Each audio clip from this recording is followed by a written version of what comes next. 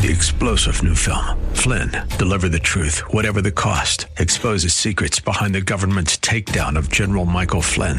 Flynn knew what the intel world had been up to. He ordered the first audit of the use of contractors. This set off alarm bells. He told the truth. He was the most dangerous person for Donald Trump to hire. They had to get rid of Flynn. Flynn, Deliver the Truth, Whatever the Cost. Available now. Watch it today. Go to salemnow.com. salemnow.com. And now back to Lifeline with Craig Roberts. My guest today grew up in the church, graduated from Moody Bible Institute in Chicago, spent 16 years engaged in outreach to college students right here in the San Francisco Bay Area, and more than a decade ago, pastored and planted a brand new church. Joining us now is the senior and founding pastor of Awakening Church of San Jose. We're pleased to have with us today Pastor Ryan Ingram. And Pastor Ryan, great to have you on the program. Great to be with you. Thanks so much for having me. Great opportunity to talk about what God has been doing, and maybe to do that, kind of take us back. As I mentioned, you grew up in the church, and I guess let's just kind of let the cat out of the bag right early on here. We're not going to spend too much time talking about Dad, because we're going to talk about your ministry today. Sure. But certainly longtime listeners of KFAX are very familiar with Chip Ingram, your dad, who I understand not too long ago retired from full-time pastoring at Venture Church and is now in the radio ministry and speaking and book writing full-time, I understand. Yeah, I like to say it is he went down to one full-time job, and he was longtime senior pastor, Santa Cruz Bible Church, where I grew up, and many people know and love him here in the Bay there, and then obviously at Venture Christian. But he's always had Living on the Edge, his international discipleship ministry that reaches, literally millions of people across the country. And so that's his full-time gig right now, and it's wonderful, and he's doing great. Good. Glad to hear it. Was this progression for you then kind of a natural thing, having grown up in the church and been under the influence of a forward-thinking pastor like your dad, that at some point you knew inevitably God was going to have a hand on you in leading you into full-time ministry? I think others saw it, obviously, in me before I saw it, typical for many of us.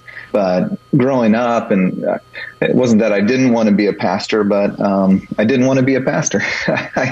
I was a musician and loved just getting to be in that scene. And so I didn't see myself really as a pastor, but had a love for the Bible, love for God's Word, and just took one step, going to study at Moody.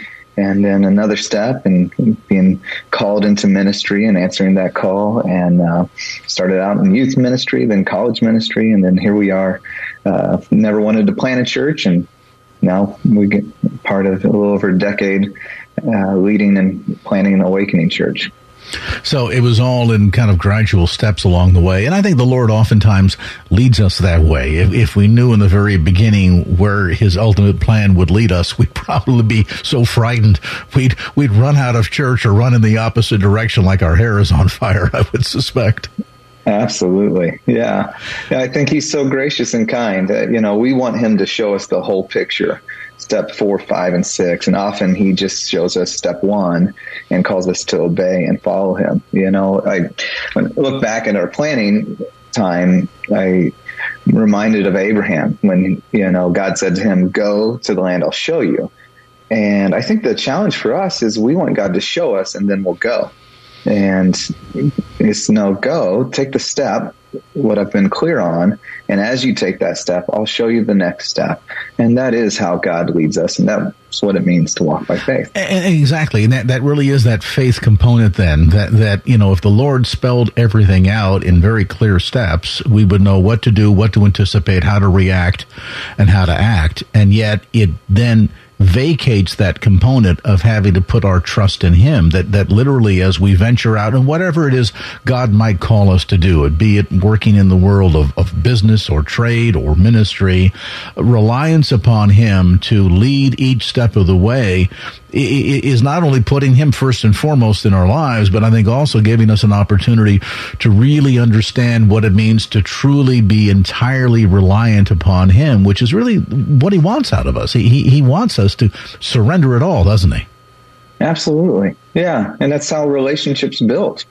It's not a transaction to get what you need. It's a dynamic relationship with him. And it is in that faith and trust process that you learn to trust him and build that intimacy and dependence upon him.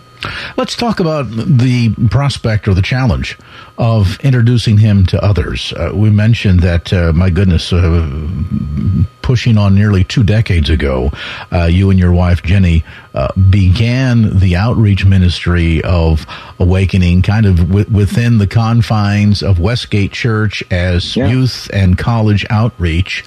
And I would imagine in that period of time, you've seen some pretty dramatic changes in terms of we've gone from being largely a society that generally accepted God. Maybe we grew up in the church, or perhaps have stepped away from it.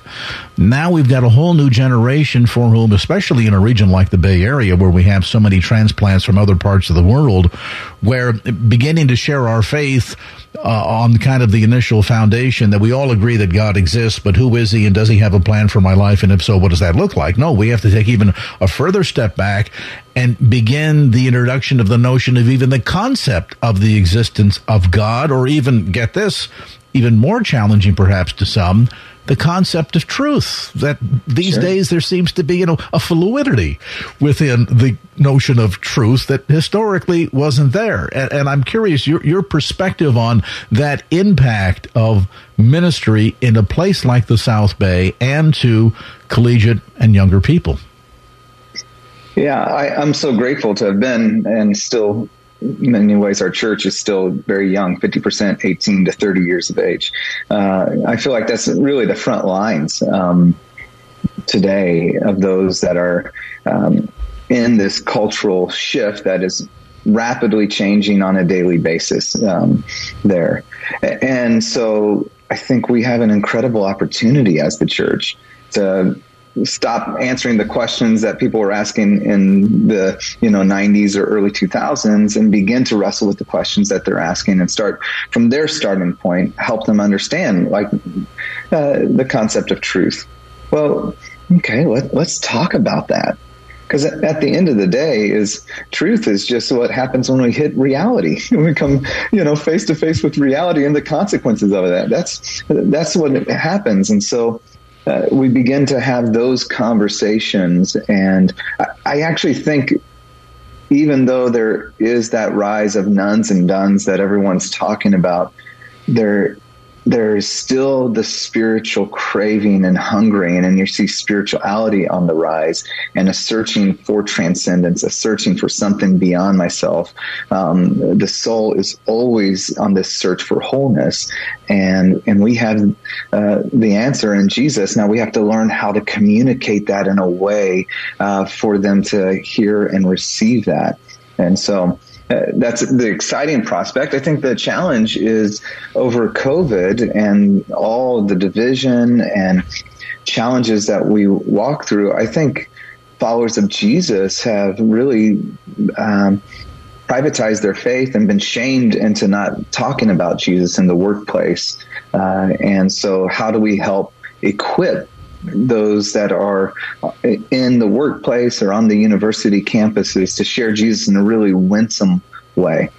That challenge of being engaging and maybe running contrary. And I'm glad you kind of set the stage for our conversation today, that sense of foundation that though we may have perceptions about where the nuns are today, and I think if you look at some of these surveys that are put out by organizations like George Barna and others, would perhaps lead people to conclude that, well, we're kind of moving into a day and an age when technology is leading, the desire for connectivity and relationship is on the wane.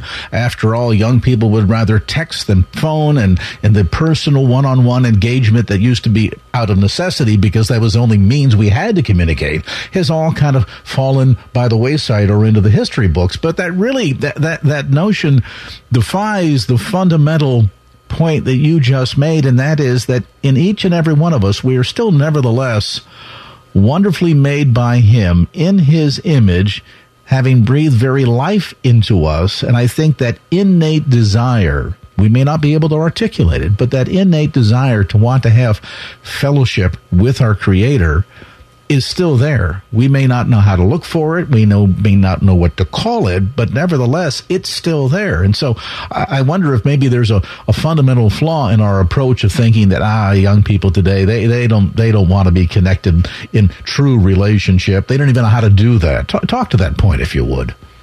Yeah. And I think it's that thought that is creating such a big divide. And one of the things I talk to those that, I'm 42, so I don't even fit into the demographic of our church, because it's so young. And there's many people that come that are, 50, 60, 70. And then looking at this younger generation, the call for them is to be generational missionaries. Is to go, my role and my purpose is there's a whole generation, especially in Silicon Valley, young people, well over 100,000 between the age of 18 and 25 years of age, just in San Jose alone, that desperately need Jesus, that would be considered an unreached people group by all the data and standards. And so if we begin to have this focus and view of they're an unreached people group, what would you do as a missionary? You would study their culture, their language, begin to understand their values, and then bring the gospel in a contextualized way that makes sense to them. Instead, what we're doing in the church is they don't care, they don't want it, they don't. And so then there's this divide, and young people, 20-year-olds showing up to a church that doesn't communicate the gospel in a way that makes sense to them, and they just walk away disillusioned as a done. And so that is just part of it for us of okay, this generation, one of the beautiful parts, they have a deep desire for authenticity. And it may not be expressed always in the way that everyone goes, well, that's wonderful. But man, the church needs authenticity, doesn't it? They have a deep desire for justice in the world. Here's what I know. We can argue all around justice. Jesus is all about justice. Justice for the poor, the disenfranchised, the marginalized, the least of these. It's throughout his parables. Isn't that a beautiful thing?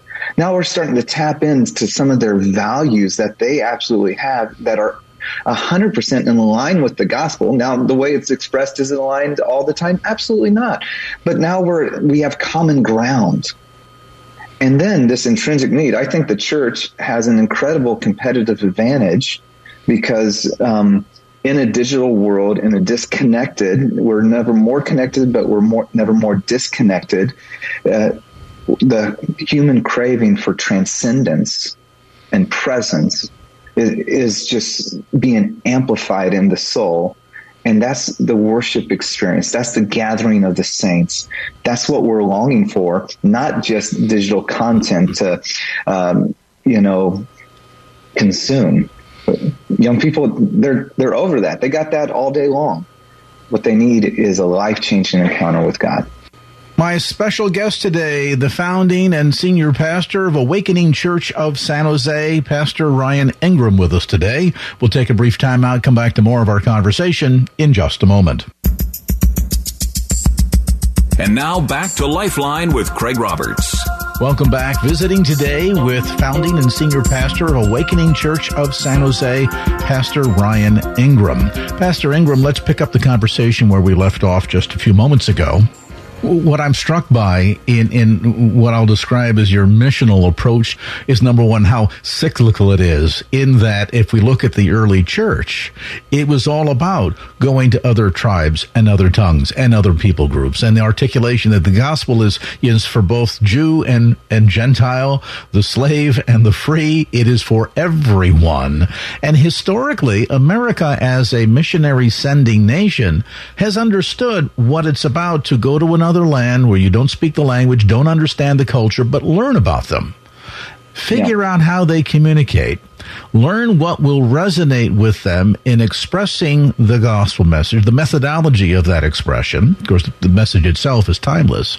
And then to present that gospel and reach others for Christ. And I think what you're suggesting is this notion of sort of business as usual. They went to church when they were kids. Of course, they're going to figure it out. No, instead to take that missional approach and say, they kids today compared to baby boomer generation certainly use other means of communication. Some might argue have a whole different language. So what should we do? I think it's exactly what you've just suggested, and that is to take a missional approach. Well, let's learn their language, let's figure out their culture, and then figure out how to deliver this timeless message. Absolutely. And that's one of the challenges that we talk about is we need a first century Judeo-Christian mindset in a 21st century world. And we've imported rather a 20th century Judeo-Christian. And we have to get back to the early church because we can bemoan, okay, there used to be a broad sense of maybe cultural values and belief in God. Or we can go, no, we're the light of the world. Jesus placed us here for this particular time on the planet, and he wants to use us to spread his love and grace. And that's exactly what the first church, the early followers, were in an incredibly hostile environment. And that's where the church thrives, by the way. Whether we like it or not, the church thrives in hostile environments, and the gospel spreads like wildfire. You know, it strikes me that oftentimes we hear a lot today about rights, and our rights are being violated, and we as Christians need to stand up. And some people can quote chapter and verse out of the Constitution faster than they can out of the Word, and yet you make a very profound statement and observation, and that is that historically, you're right, the church tends to flourish the most when it's in that pressure cooker.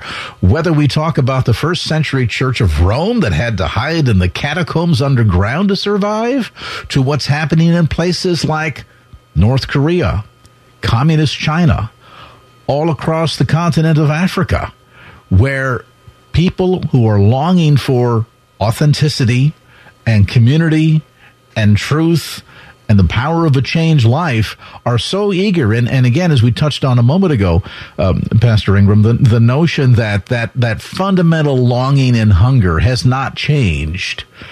How we deliver the message, perhaps. The way in which we communicate, perhaps. But learning that fundamentally people want that sense of belonging and community and want to have that feeling as if there is something in my life that I can count on when all else fails me. And that is a message that I think has certainly resonated down through the millennia, going straight back to the way Christ himself expressed the message when he was amongst us. Absolutely. Absolutely.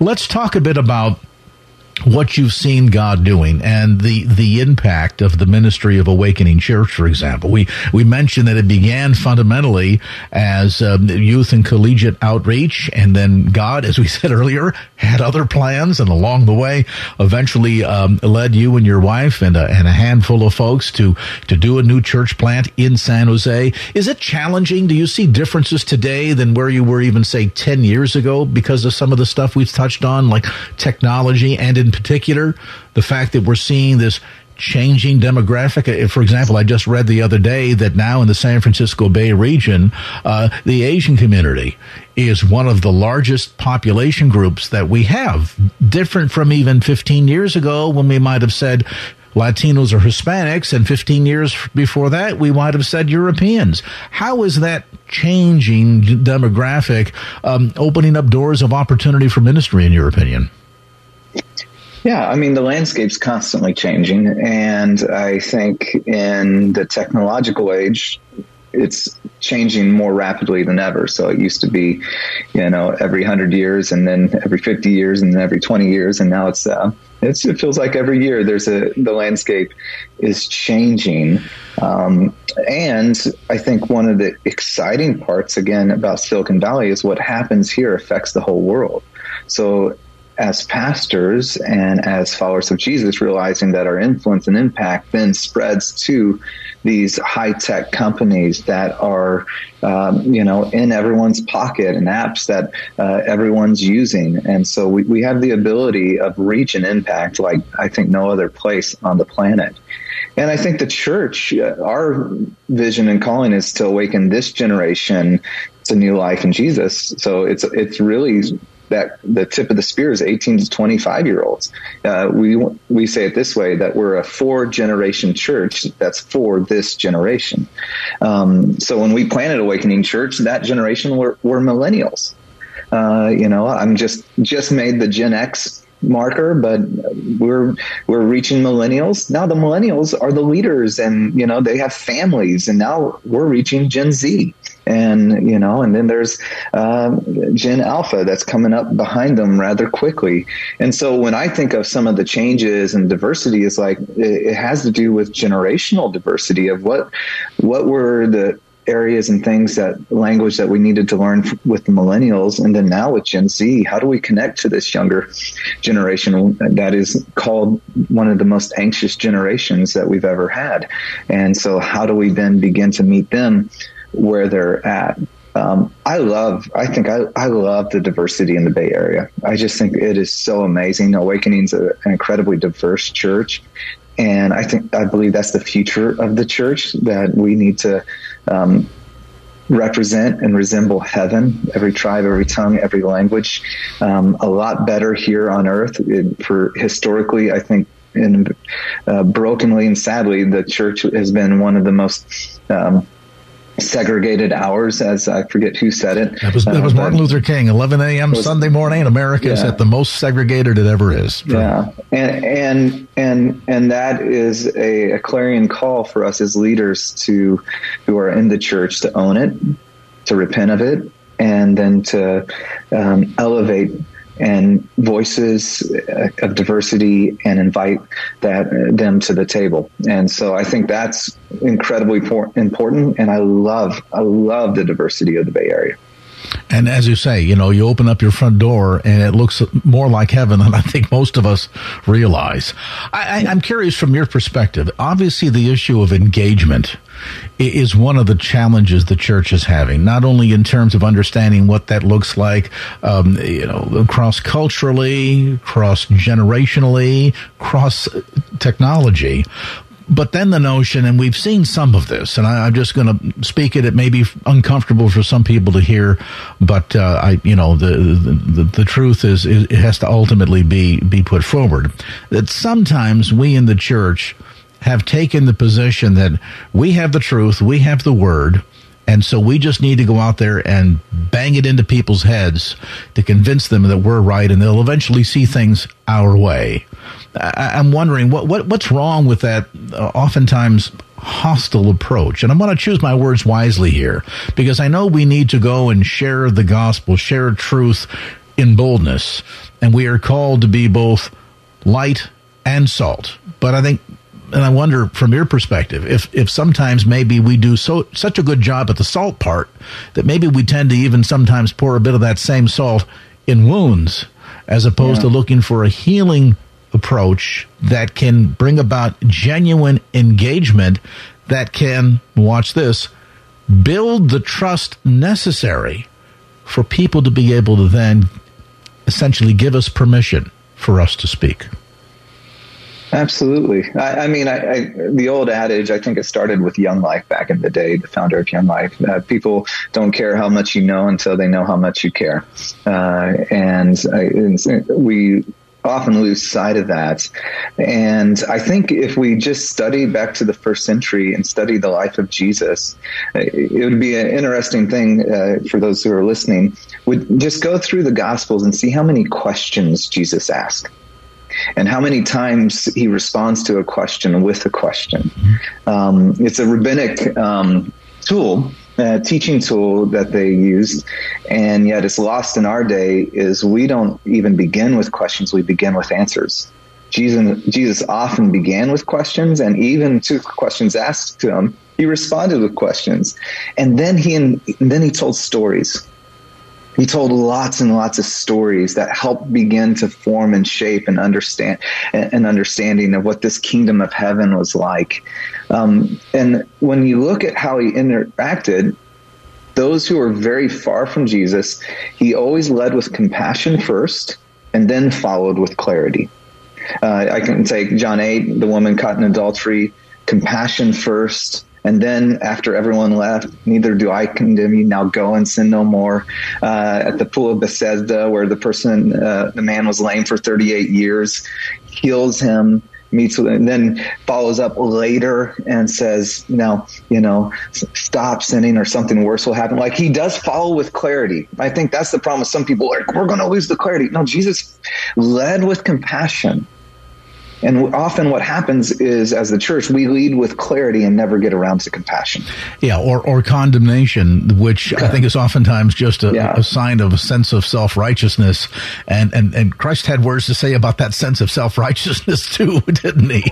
Well, that's the interesting part, is that formula was flipped when he only was talking to religious leaders. Nicodemus. Yeah.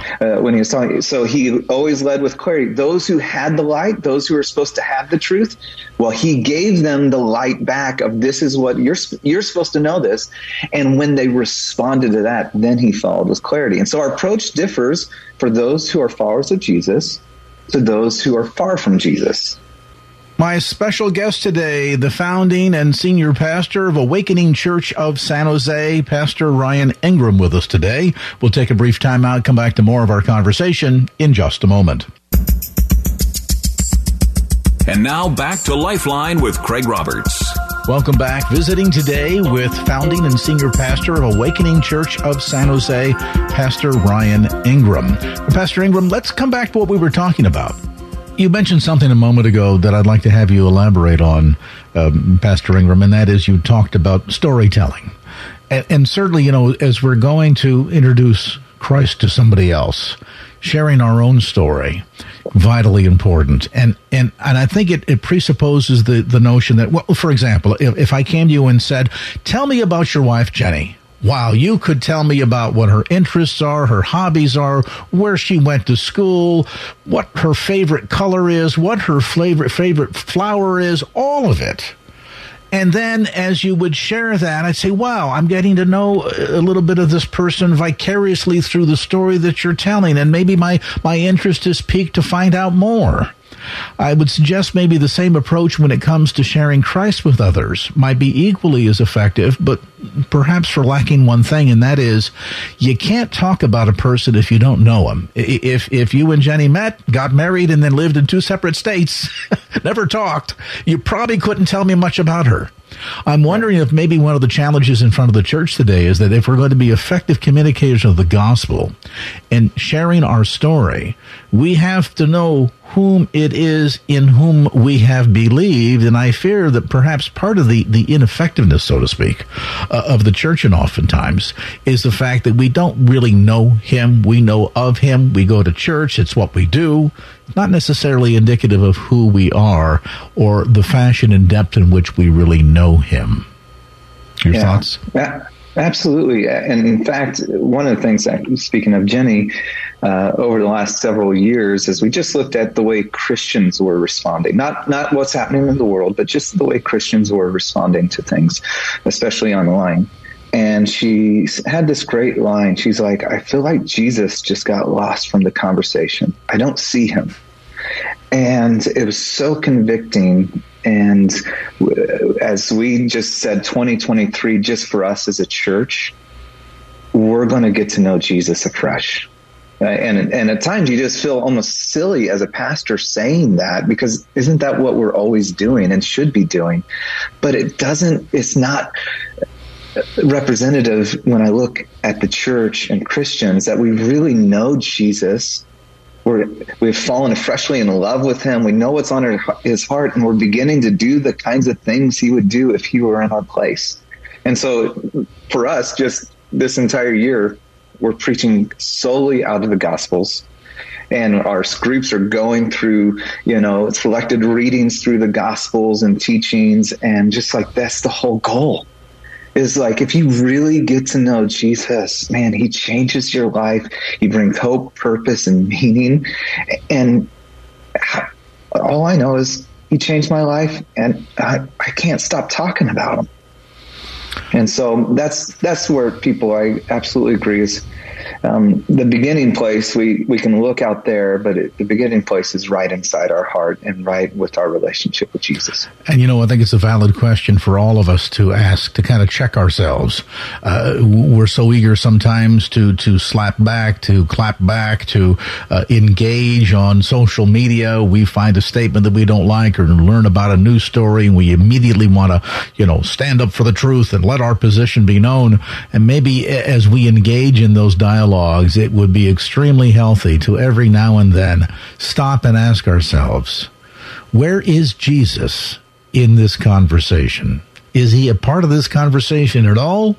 Or have we just run off by the wayside and left him somewhere else? And I'm reminded of the passage of Scripture in which, well, Lord, didn't we raise the dead and heal people in your name? Look at all the wonderful things we've done for you in your name.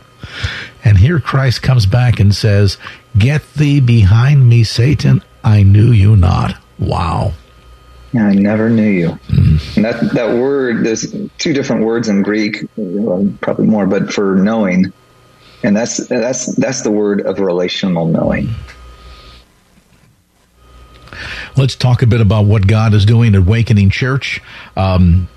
Active stuff going on. You guys have, not only that local heartbeat, which I love, but also a global heartbeat. You're actively involved in outreach in Haiti, and of course, right there in the greater South Bay community, a homeless outreach, food pantry. Boy, there's a lot going on. Just kind of give us a bit of a thumbnail sketch, if you would, Pastor Ingram, as to what God is doing at Awakening.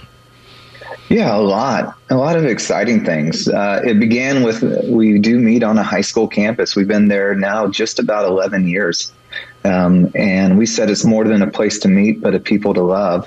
And so where we meet is our first mission field, and ministry. And so we adopted that high school. And at first it was met with suspicion, because if you're going to love somebody, what do you want? And we said there's no strings attached.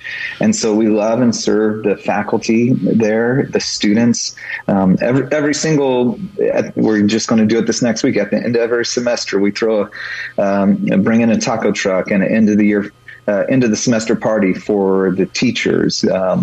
We did paid for college application fees for students who couldn't afford to go to college, pay for those colleges. $18,000 this last year.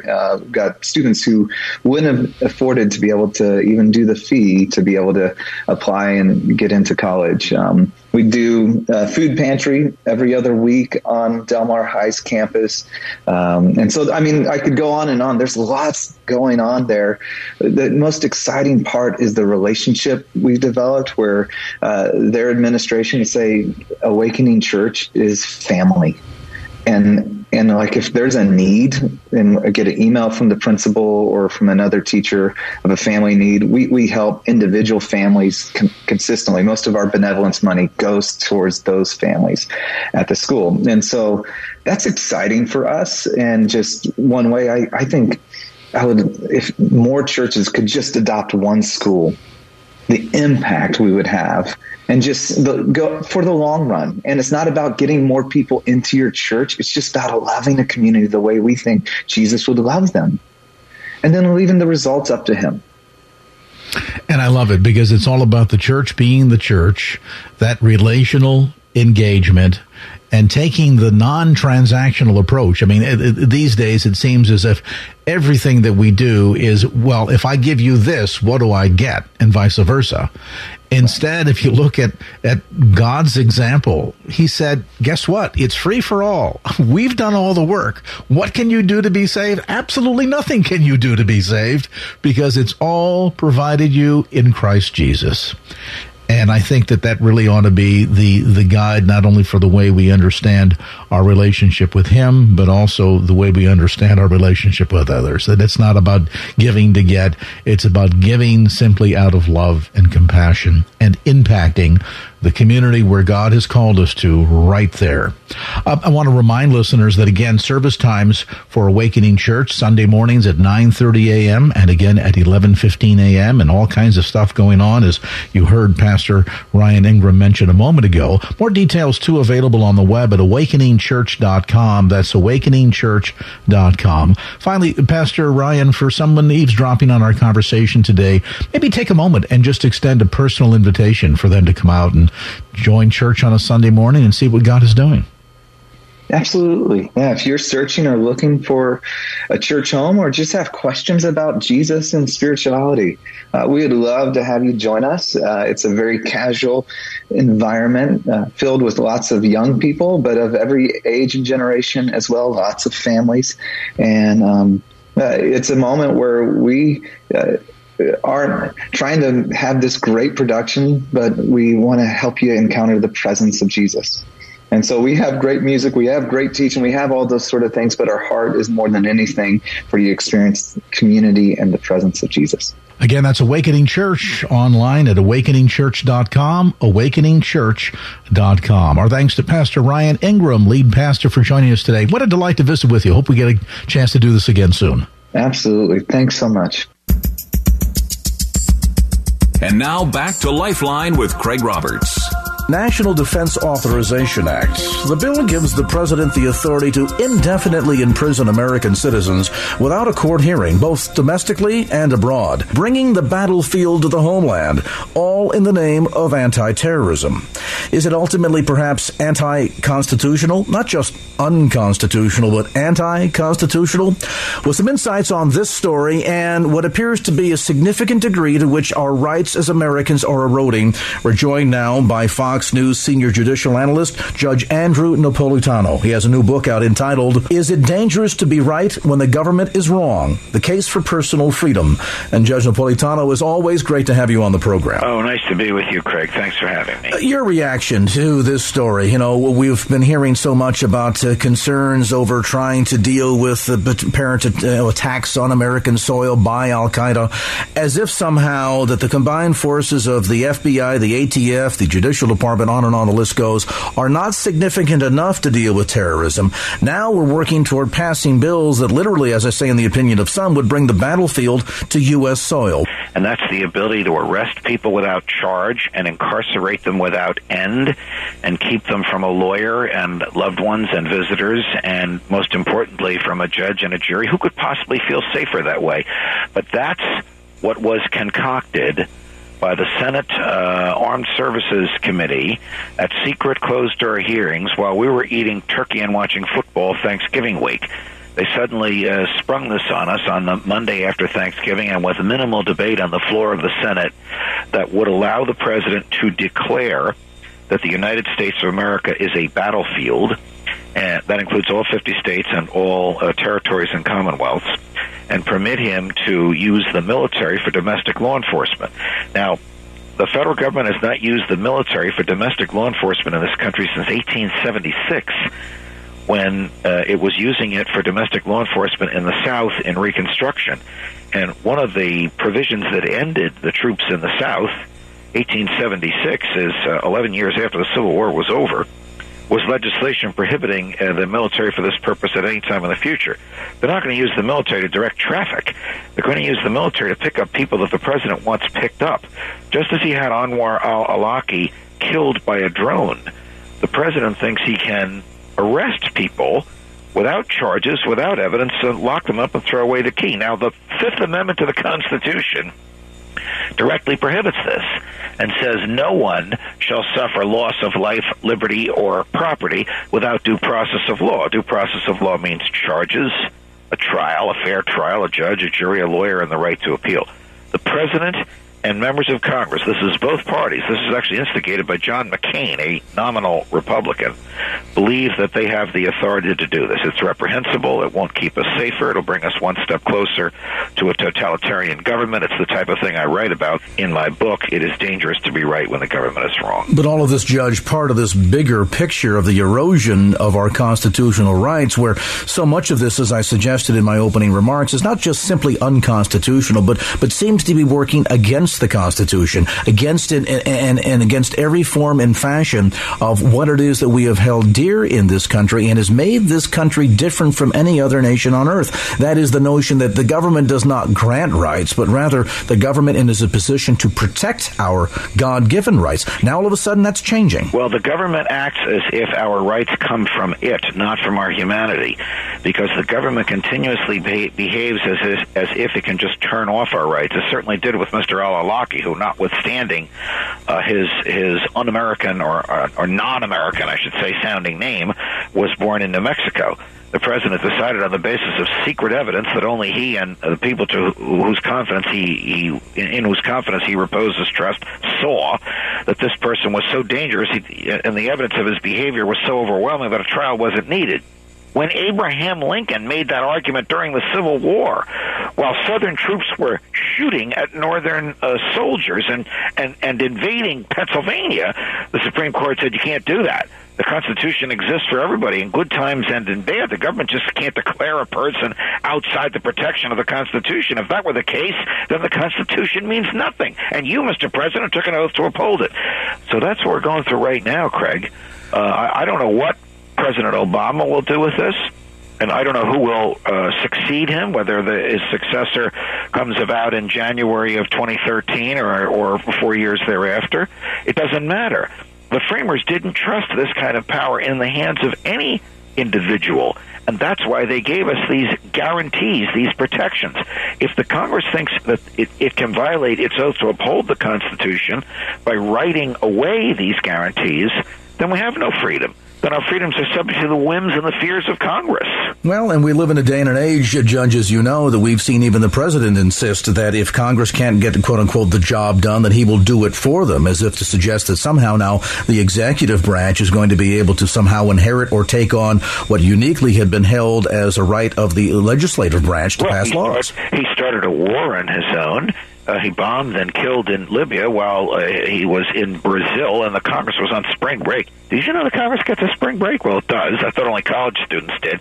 Nevertheless, Congress did nothing to stop them from doing that. Congress did nothing when he killed this American citizen and the guy's 16-year-old son, about whom he admitted he had zero evidence of criminal behavior or immediate danger. Congress did nothing about it.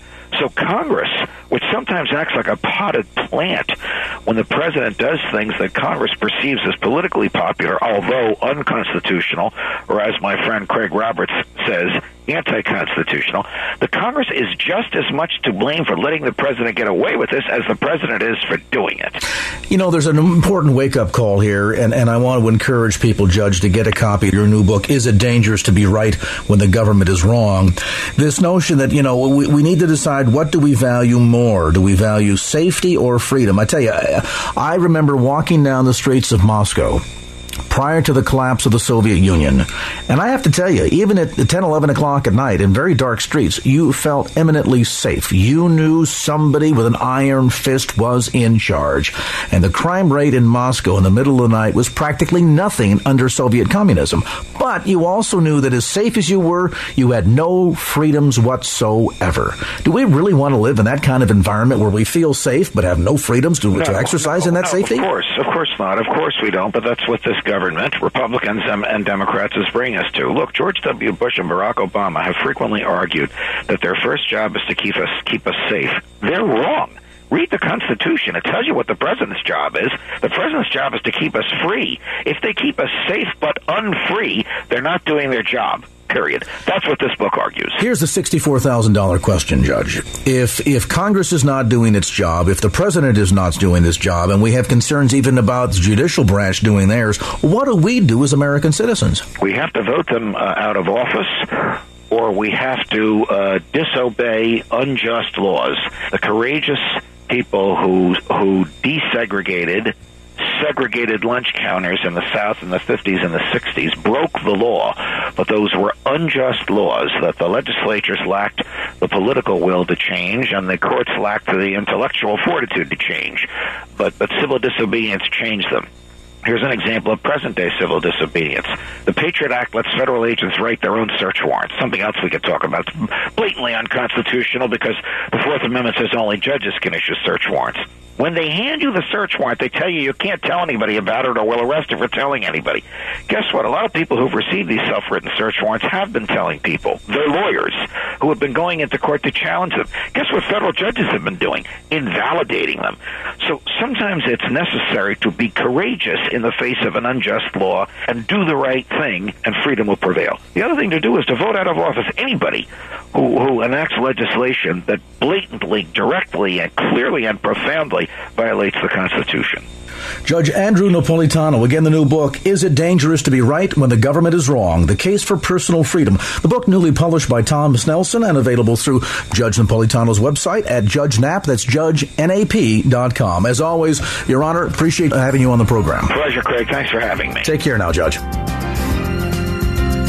Well, that's going to do it for this edition of Lifeline. Thanks so much for being with us. And if there was anything you heard on today's show that you'd like to hear again or share with a friend, grab a copy of the Lifeline podcast. Simply log on to KFAX.com. That's KFAX.com for the Lifeline podcast. Our producer is Wanda Sanchez. I'm Craig Roberts. Till next time round, remember, just don't keep the faith. Get out there and share it and make it a great evening. So long. Opinions expressed in the preceding program do not necessarily represent the views of the ownership, staff, or management of KFAX. Copyright Salem Communications, all rights reserved.